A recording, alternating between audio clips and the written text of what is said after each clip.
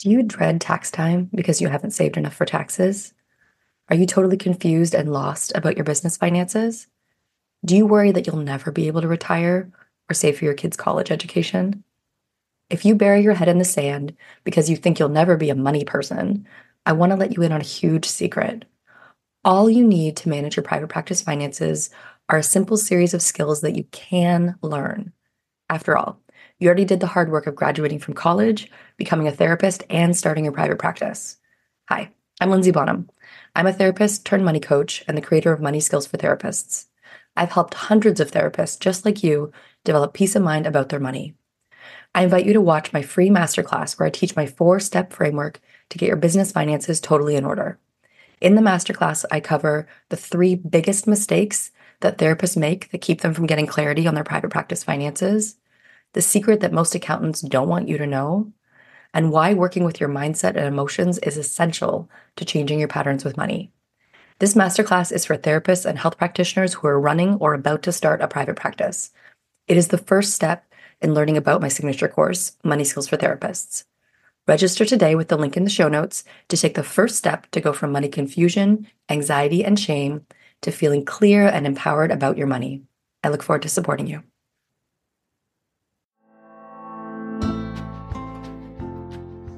Right. There's this idea of like, if you knew you were the best in the world at what you did, how would you do it differently? And when I think about what would I charge, the number's not different.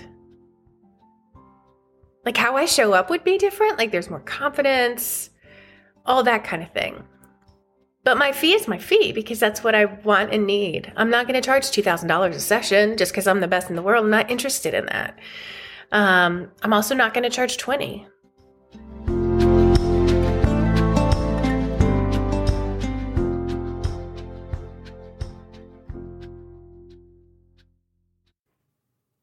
Welcome to the Money Skills for Therapists podcast, where we answer this question. How can therapists and health practitioners go from money shame and confusion to feeling calm and confident about their finances and get money really working for them in both their private practice and their lives? I'm your host, Lindsay Bonham, therapist turned money coach and creator of the course Money Skills for Therapists. Hello and welcome to the podcast. Today's guest is Allison Puryear. I owe a lot of my own business success to Allison, and you'll hear us talk about that a little bit at the beginning of the episode, because Allison is a true rock star for helping people, first of all, launch and grow private practices. But secondly, she's done some next level program, which she actually called Next, which I took with her and Tiffany McLean several years ago, which launched me into this business, Money Nuts and Bolts. And my course, Money Skills for Therapists, came directly out of the work that I've done with Allison. I have huge respect for her. She is such a rock star in the practice building space. And in our conversation today, we get into how she grew up working class. So if you grew up working class, Allison's got some great things to say about the transition between growing up working class and now, in her case, making really good money in the business that she's built that helps other therapists build their private practices. She has a really cool tip, something that you can do today if you have a bunch of unspent gift cards sitting around. Allison has some great advice for that. And then she also gets into something that we don't talk about a lot, which is the things that money doesn't fix or change. I think it's so easy for us to pin our total happiness to money and create a story of when I have this much money, my life is going to look like this. And Allison has some really great things to say, a bit of a reality check, but also some positives around what money can do for you and what money can't. So here's Allison Puryear. Allison, thank you so much for being here. Thanks so much for having me. So glad to have you here with us today. Yeah. Yay. So Allison, I want to say the pleasure, but the word is stronger than that. I had the serendipitous luck of coming into your world several years ago. And I say that because I honestly believe that like the work that I did with you and with Tiffany McLean years ago when I took Next set me on the trajectory that I'm that I'm on now. Yay. That's when I met you, when you offered that program, which I don't think you do anymore, helping therapists kind of with their next level offer. If their private practice is kind of done, what do you do next? And this is what I'm doing next, with Money Nuts and Bolts.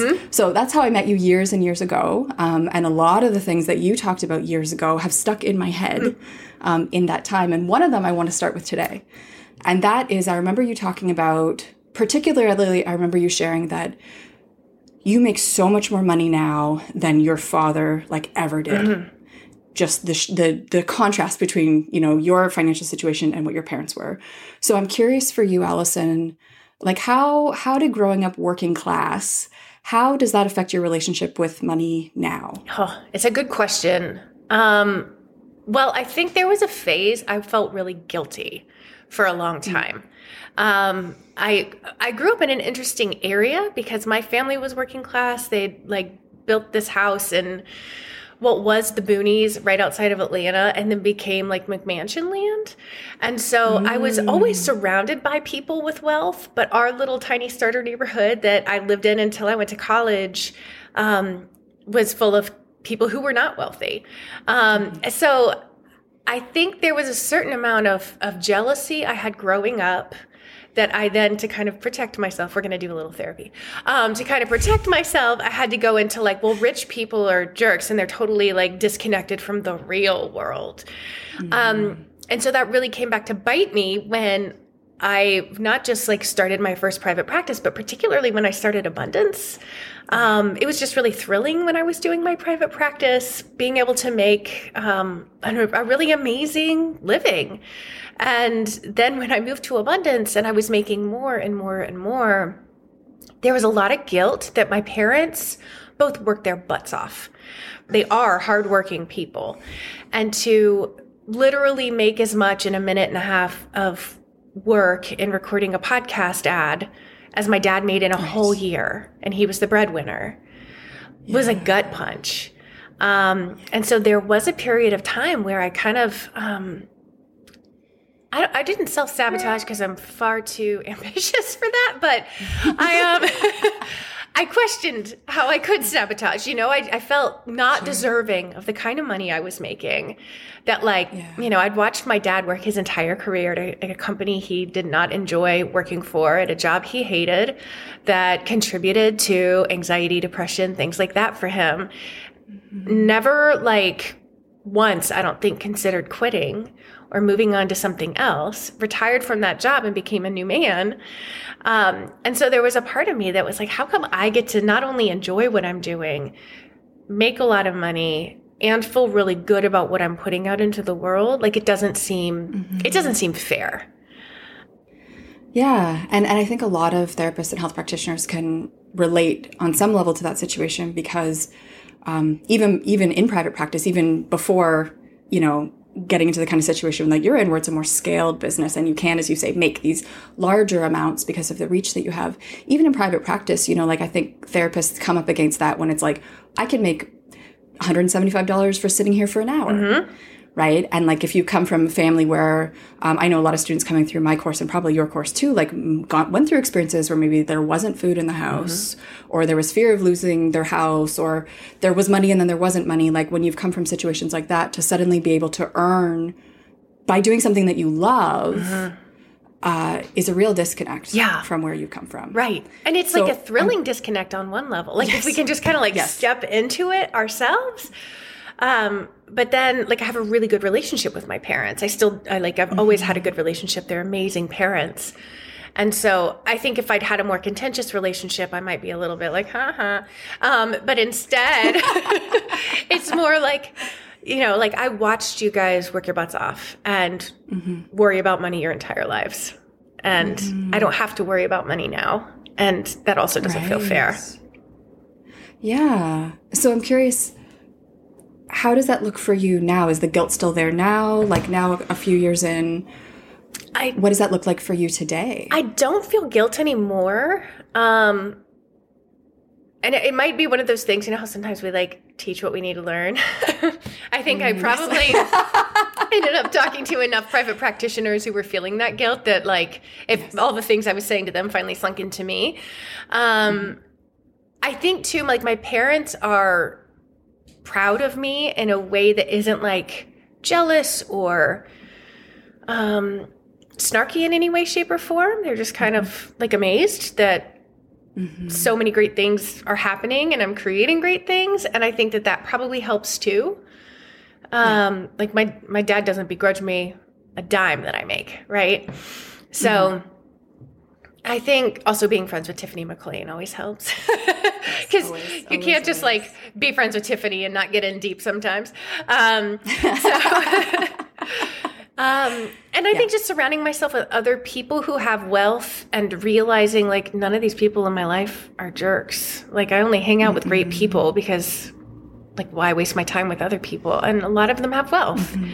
And so it's like this challenge to my younger self around like I kind of had this idea that as you made more money, you became less human or less good. And I've always been very concerned with being a good person. And so to be able to see that like there's not a causal relationship there, it helps. Well, and the word good really sticks out to me when you say that there, Allison, because like this is my therapist brain going. A lot of ways too, I think good is connected with being small, especially for women, right? Like good from like a trauma perspective is about being small, out of the way, not drawing attention to yourself, like passing under the radar, right? And I would say that you are not being good now in that sense. Right. You are taking up space. You are making an impact. You are being seen, right? Like you've changed probably thousands of practitioners' lives at this point, I would guess. I know you've certainly changed mine. And I did a short program with you. I haven't even done like all of your programs, right? So I'm curious about that, like that idea of good. I mean, I guess if we're not trying to be good, if we're not trying to be small, what can we try to be? Like what's a more empowering narrative to aim for around money and the work that we're doing?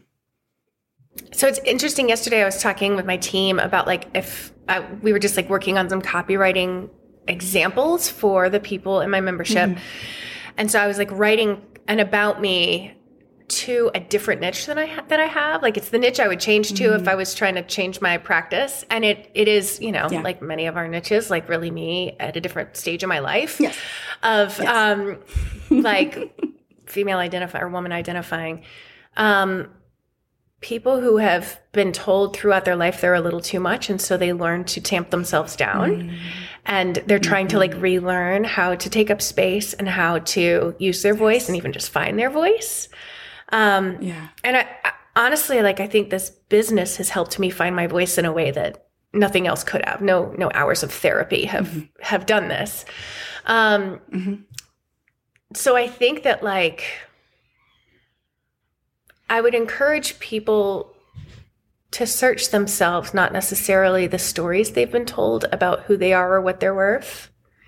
Like that would probably be my response there, because I think we know most of the stuff. Like we learn tasks and techniques and things like that around our businesses. And we can, our views can get enlightened as we get more experience. But I think many of us, myself included, historically, have looked to experts in how to do things. And so rather than like filling the role of that expert right this second, I want to tell people to like just be still and quiet, which I hate it when people say that to me. But just be. I know that's your favorite thing, being still and quiet. I know that about bad you particularly. But it always like, it always gives me great information. So I'm going to project and assume it'll do the same for others. But to be still and quiet and listen to what you know to be true. Yeah. And when you say that, it makes me think about kind of like stepping into like a more authentic version of yourself. Like who you would be if you weren't trying to follow all the rules that have been put on you or all the stories that have been put on you. Right. And part of that, I think part of when we do that, we often do start making more money because we've like hit this like, I want to say the word vibration, and I don't know why I want to say that because I'm not a vibration kind of human. But it's like people feel that you're like really speaking from who you really are and that you're really grounded and that this is really real. And they respond to that, you know, and if you build your business in a way that you get paid for that expertise, you do start to make more money. And in making more money, I would say the opposite of being good and small is you get to have impact and you get to have power. Yeah. And make that money make a difference in your life, other people's life, your community. Right? You get to take up space. Yeah. I had a business coach once tell me, like, money is the power to do. And I've held on to that because I'm like, oh yeah, like that is a way to take up space. And yeah, sure, it can be wielded for evil, but it absolutely can be used for good. And when you have more of it, there's more good you can do if that's how you're choosing to use it. And so it's, the taking up space thing, I'm real into it right now because I realize, like, even where I was back when we worked together, I think was still a quieter, nicer version of myself than I am today. And that's just the beauty of the thing business does to you, right? Like it puts you through the fire. Yes. I am on the same road. I am further behind you by a lot, but I have noticed the same thing. Like you have to show up. You have to put yourself out there. You have to say things and then be like, oh, that was not quite what I meant. And you need to really like put yourself out there in this consistently over and over and over. Yeah. Yeah. So I'm curious for you then, Allison, like coming from that working class background where you didn't have a lot of money, I'm wondering, are there any kind of like little leftover habits that you notice that tell you that some of that maybe scarcity is still there? So there's a habit that I held on to. I'm a natural saver. I have been throughout my life. Feel much safer with a nice, healthy savings account.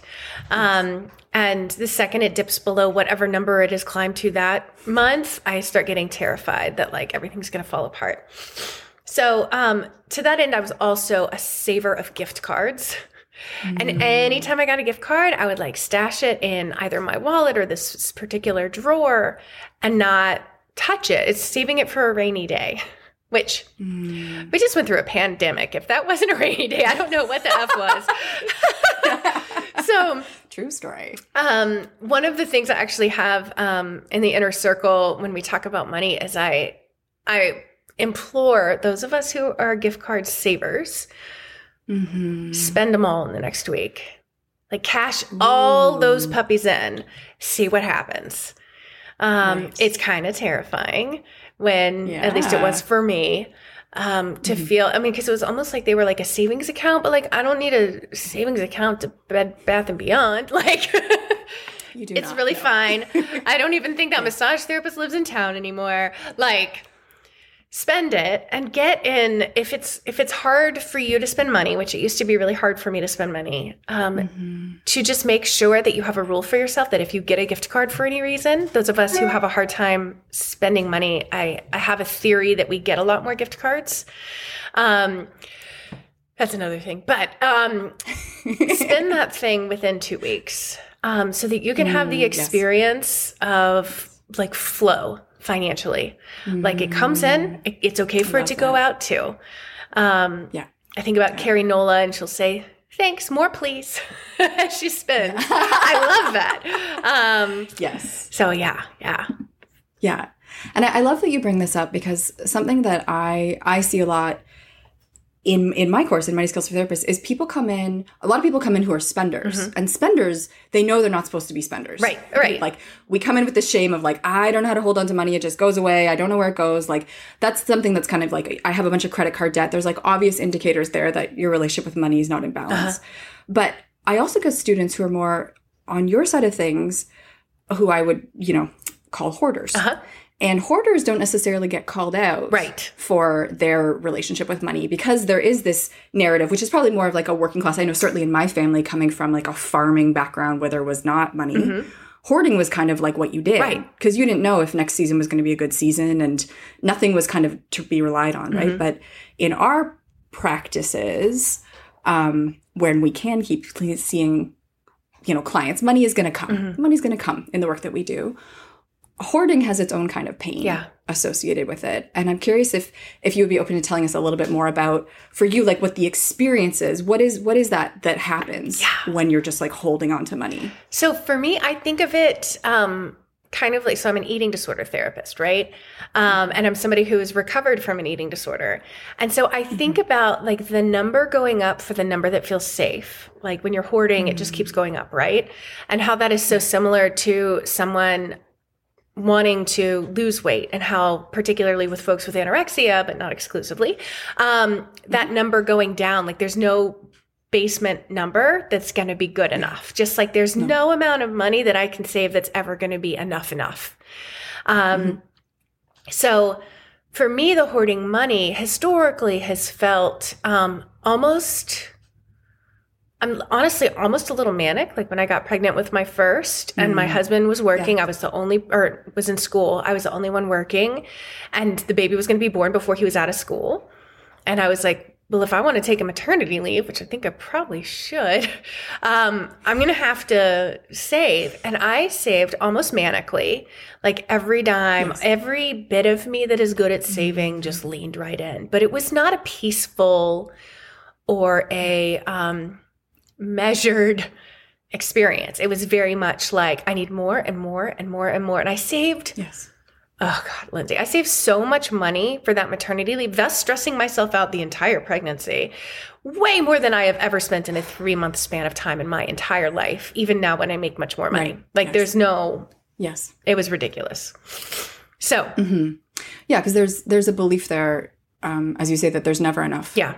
There's never enough. Like when you're coming from that place, nothing will satisfy. It sounds like in that case, there was no number you would have hit to be like, oh, okay, my maternity fund is full. Right. Now I'm going to relax some more, or I'm going to like put some money these other places. It was like insatiable need to save. Absolutely. And I think I don't know how much of that is just my personality. Like there's never enough of anything. Like you can give me praise, but it's still like an endless hole where I would love some more. You know, you can do the same with me with money. Like I'm just kind of like a deep well. And I know that about myself. And I also know that like none of what anybody tells me and none of what I get paid actually fills it. Like none of that's actually all that important as long as I'm taking care of myself. So being really clear about those aspects of my personality, whether or not they came from just temperament or growing up working class. I mean, I do think a lot of my money hoarding historically was about being working class. And I think a lot of my, I still, even though I would definitely be considered wealthy at this point, I'm still very impressed with wealth. Like when I go to a friend's house and they live like in a really nice house, I'm like almost like, oh my gosh, you know, when it's like, it's a house, it's fine. It's like some wood and some like steel and some, you know, like quartz or something. I don't know. Quartz. Yeah, of course there's quartz. Yeah. Or marble sometimes. Like, yeah, it's some nice materials that they live in. And sometimes I almost fetishize it a little and I have to really pull myself back from that. I have a recent experience of making some other friends with wealth. A lot of them have generational wealth. And that's been a really, it's pulled up a lot of my stuff because most of my life, the people I knew with generational wealth, which was kind of like my earlier years through, you know, middle or high school. And then I was with kids in my SES until recently. There was this sense of like, they're better than me that I was walking around with that I didn't realize was still lurking until I started making these other friends. And so it's been an interesting step back to be like, good for them that they have generational wealth. Like it means literally nothing about them as people. And I love these women. I love these families. They're great human beings. That's what matters. And I'm not less than, and I'm not better than. Like the money piece means freaking nothing. It really doesn't mean anything, but my brain keeps trying to make it mean something. Yeah. And I think it's, as we kind of grow, right, it digs up different layers of our stuff. Yeah. Right. Absolutely. That's one of the lovely things about growth is there's all this new pain that comes up at every level. And something that sticks out to me in what you're saying too is what I so appreciate about what you're saying is like you have the self-knowledge to know that like this thing about me is actually something that money can't fix. Oh yeah. Because I think that's something about money, especially when we don't have money. There's always this fantasy of like, oh, well, when I have more, then this will be fine. Right. Or when I have more, then I'm going to feel good enough. Or then my anxiety will go away and I'll feel calm. Right. And sometimes there are actually material needs that are not being met that money does meet. For sure. And I absolutely believe that. Like money is real. It means that you can have like a house over your head, food that is good food, that's like healthy for your body. there are real things, but then there's beyond a point where money doesn't actually make your life that much better anymore. Right. And I think the issues that are there at that point are more like mental health, spiritual, like human existential issues that money doesn't actually change. Absolutely. And I think part of that is just the way that I've been thus far in my life. It's never like, well, now at this point, I'm like, well, we have enough in savings. Like enough. Like my husband is like, enough, really? That like, I'm like, well, what do we want to do with this money? And then I create a bunch of work for myself ultimately. That like, I could have maybe gone on a vacation or something like that. But instead I'm like, well, let's save this money for an investment in blah, blah, blah. So it's not as if it's creating an easier life for me outside of like being able to pay all my bills without worrying about it. But it's, it's like I'm still going to be me in the face of whatever my bank account says. And I'm always going to overcomplicate things. And I'm going to like, like hold on to my security in who I am and the confidence that I have in who I am. But I'm still going to have these little like divots where old stuff creeps in. Yeah. And so like what I'm hearing is there's lots of things about your life that are different now, but you're still you at the end of the day. Like the things that are like challenges for you or like your quirks or those are still there. Yeah. Those have not changed despite having money. And I think that's helpful for therapists and health practitioners to hear because something that I notice a lot, and this is just a human thing, but I certainly see this with therapists and like business friends that I have is like, well, I'm just going to keep working till I get to this marker and then I'm going to relax and hang out with my kids. Or I'm just going to keep working until I can get like a down payment and then I'm going to relax. And from an outside perspective, I don't think that's true. Right. I think like we kind of are who we are. And if we're not stopping to try to like change the things that we want to change now, there's not some magical point where we like reach a milestone with our bank account that we suddenly become somebody different. Right. Yeah. We're still going to be that person. And at that point, when you have been pushing that hard or working that much, like it's kind of like you build a tolerance for it. And I always, especially when we have really busy times at work, like if we're doing a launch or something, I have a hard time slowing back down. I feel like I've been pedaling up a really big hill as fast and as hard as I can. And now I'm going downhill, but I'm still pedaling my legs for some reason. So I always have that image where I'm like, it's downhill, Allison. You can just like take a pause. Stop pedaling. Yeah. Just stop pedaling. Yeah. And that's true. Because we do kind of train ourselves to have a certain pace or there's certain things in our lives that we're going to like ignore and close off because we don't have bandwidth because we're focused on this project. Yeah. And it's hard to just switch gears out of that. And that's why, I know I certainly teach in my course, and I think you do in your course too, like how do you actually build a practice that makes your life look the way that you want it to look? Because life is happening like now. Right. Here we are. It's not someday in the future where you hit a milestone and then your life starts and then you start, like doing whatever you want to do, like taking that painting class or spending more time with your kids or like traveling overseas to see your family. Like those things, that's for now. Yeah. Not for some magical future. Yeah. So something that I wanted to ask you about too, Allison, is you and I have a lot of overlap in terms of helping therapists with fees, right? Like we work with therapists and who are new to private practice, or in my case, who have maybe been in private practice for a little bit and start to do like real math with real numbers and realize like, oh, there's a fee that I need to charge that is far from where I am. And so I'm wondering for you, like in terms of the usual kind of like narratives that there are around setting fees, what's something that like really gets your goat that you want to set the record straight? Yeah. So there's this dichotomy that really bothers me. And I think both of them are wrong. One of them is charge what you're worth. And the other one is like that basically if you're charging a premium fee, you're clearly like you don't care about people and you're just in it for the money. And I find that these two, whatever side of this you're on, they're usually coming from not a whole lot of depth of thought about it. So like maybe pieces of that could be true of each of them, but like the charge what you're worth gets me because like, okay, let's take an example of like your average listener, right? They are going in and they're seeing clients, and over the period of time that they are working with this client's relationships improve, their job performance improves, they're feeling more steady and stable in themselves.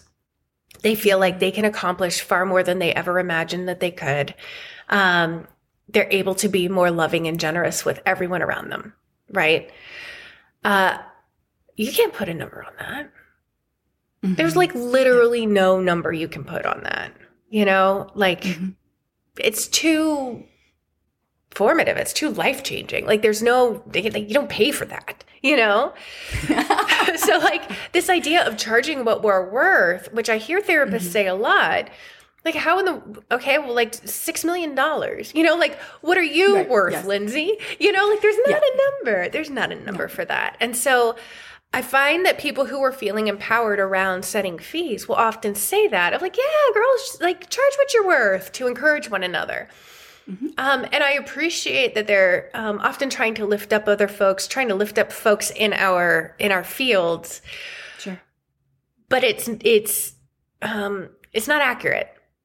Yeah. Like I think the best we can do is figure out what we need to live the lives that we want to live and to make this a sustainable career. Do the math for that, and boom, there's your fee. Yes.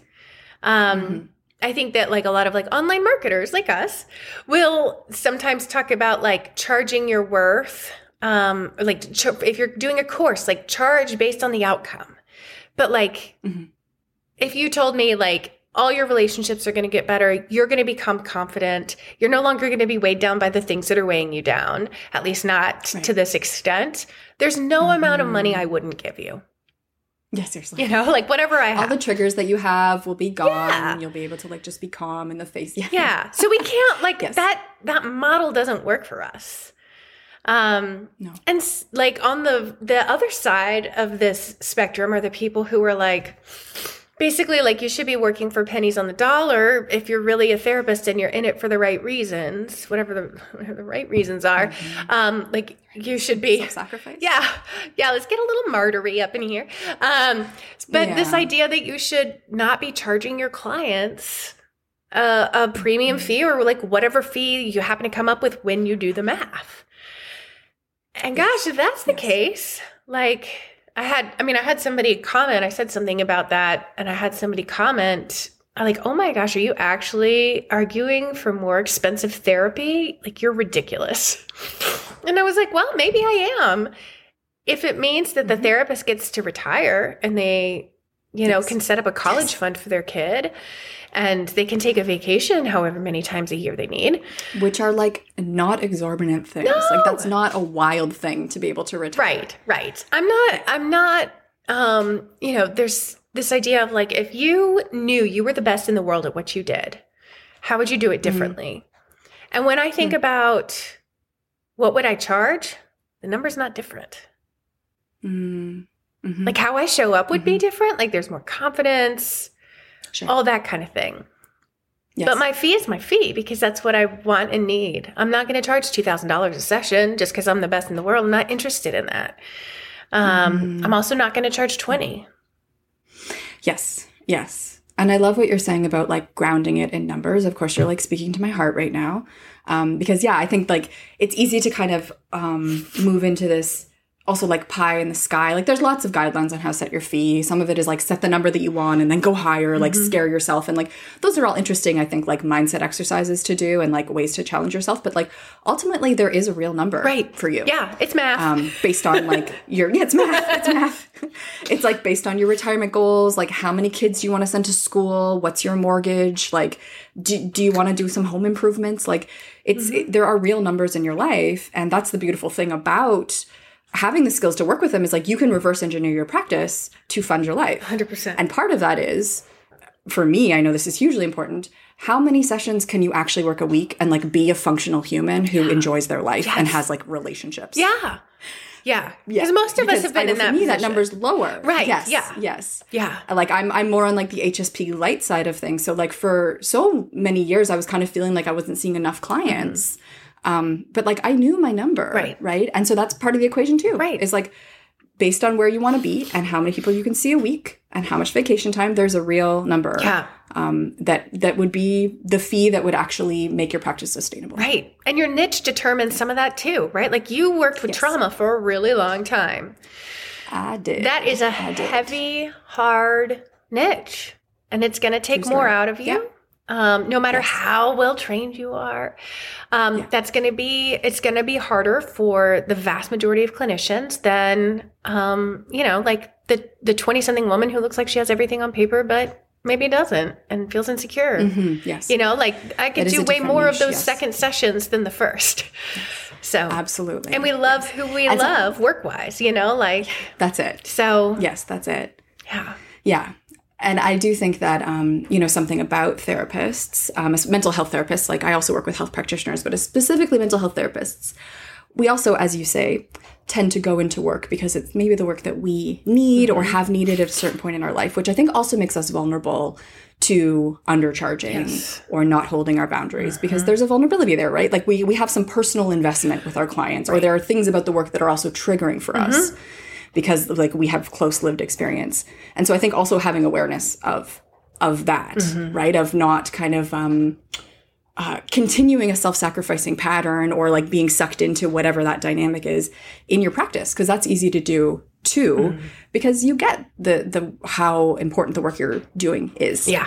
And you relate to your clients and you understand where they're coming from. Right. But you can't live in that space with them and also be self-sacrificing and not well. That doesn't make for good therapy in the long run. Right. Yeah. So I'm wondering, coming to the end of our chat today, Allison, as someone who's, kind of had some transformative experience around finances yourself, certainly like where you've come from and where you are, very different places. I'm wondering, what would be some advice that you would give someone who wants to improve their relationship with their finances? I think to expect it to be a trauma experience. Sorry. I mean, I think for most of us, like I would say most of us who have unhealthy relationships with money or questionable relationships with money, and I'm going to say this is the vast majority of therapists too. True story.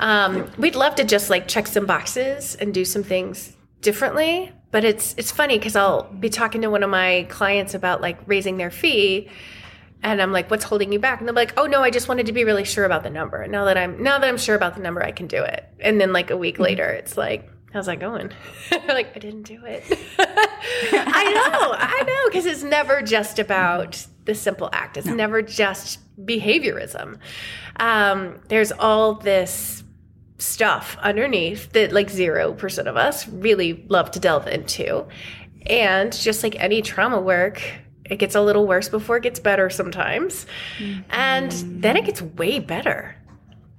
And like, yeah, I've got money stuff. It's still going to pop up in these like secret ways. Like, I feel like I've got it, like pinned down work-wise and like home-wise, but then it like starts popping up with new friends of like, ooh, like what am I doing here? So it's like playing whack-a-mole to some extent. And okay, so it's whack-a-mole. I've got my mallet. We're good. Yes. Yeah. And I completely agree with you. And I see that all the time, that like those stories and that stuff, it's going to be there and it's there, and like owning it and working with it is transformative. And the key is like, don't let it get in the way of actually making money work for you. Right. Yeah. Right. So that stuff might still be there. Yeah. You still have new stuff coming up now, but you're like working with it and aware of it. So it's not stopping you from like making those new friends. Right. And it's not stopping you from like doing that next launch where you're going to make more money than you've made before. And that's maybe going to be uncomfortable, right? You're still letting yourself develop the skills and like live and make money work for you. Even though you don't have this like idyllic, perfect, serene relationship with. Right. I've literally met one person with that. So yeah, I don't think that's most of us. Yes. It's certainly not me. And it's okay. Highly in common. Like there are lots of things I don't have completely like placid relationships with. And that's part of what makes for the complexity of life, that makes it so interesting and enjoyable. Yes. It's just part of being human. Yeah. Great. So Allison, if people want to hear more from you, if for some strange reason they don't already know about you, Where could they find some free resources to like get into your world? Yeah, so if you want to go... or I should actually say, what are your free resources? Because we're going to put the link in the show notes, so you don't need to read out a URL right now. But what are some of the free resources, or what do you have right now to help people get started? We have so much, and we just put it all under one link. So you guys will have the link to all of it, but we've got like a free checklist for those who are getting started. My guess is most of your people have already gotten started. Not necessarily. Okay. No. Yep. And so we have the really proactive ones who are doing money while they're starting. Oh, I love that. Don't you wish you'd had that? Too. I wish I had that. I'm so glad they're with you. Yes. Me too. So we've got that, and then we have how to basically like a free webinar about how to get more clients in without being like not yourself, without being salesy, and without spending a ton of money. We've got the podcast. We have the free Facebook group. We've got a ton. So yeah. You got it all. Nice. And what, if people were going to pick a social media channel to follow you, where should they follow you? Today I'm going to say Instagram. Okay. Yeah. And what's your handle on Instagram? abundance_practice_building, because Beautiful. I like a lot of letters. Building. Something I noticed about therapists is we're not succinct. No. That's not what we do. No. I wish I was more succinct for sure. Well, thank you so much, Allison. It's been great talking with you today. And all of the links that Allison just mentioned are in the show notes below. Thanks so much for having me. I hope you enjoyed that conversation with Allison. Speaking with Allison is always inspiring because she, as I said at the beginning, is such a rock star. She has built so many pieces to her business to help private practice therapists have success, and has managed to really get money flowing in her life through doing that as well. But it's also like a good reality check too, of those fantasies that we can have about what it feels like to be running a really like a six-figure or probably a seven-figure business in Allison's case. So really illuminating conversation with Allison today. I so appreciated that. If you want to hear more from me, you can follow us at Money Nuts and Bolts on Instagram. And if you're ready to take those steps to really get money working for you in your practice and get money doing for you in your practice and your life what money can do, then you can join the waitlist for my course, Money Skills for Therapists. We only open the course at certain times. So if you want to hear about the next time Money Skills for Therapists opens, get on our waitlist. It is a 3-month course with coaching and community support where we walk you through step by step in these digestible little pieces how to go from that money confusion and shame and avoidance into really getting money working for you in your private practice, and even going towards some of those bigger, more important goals that do make a difference in your life. So you can check out the link in our show notes to get on the waitlist for Money Skills for Therapists today.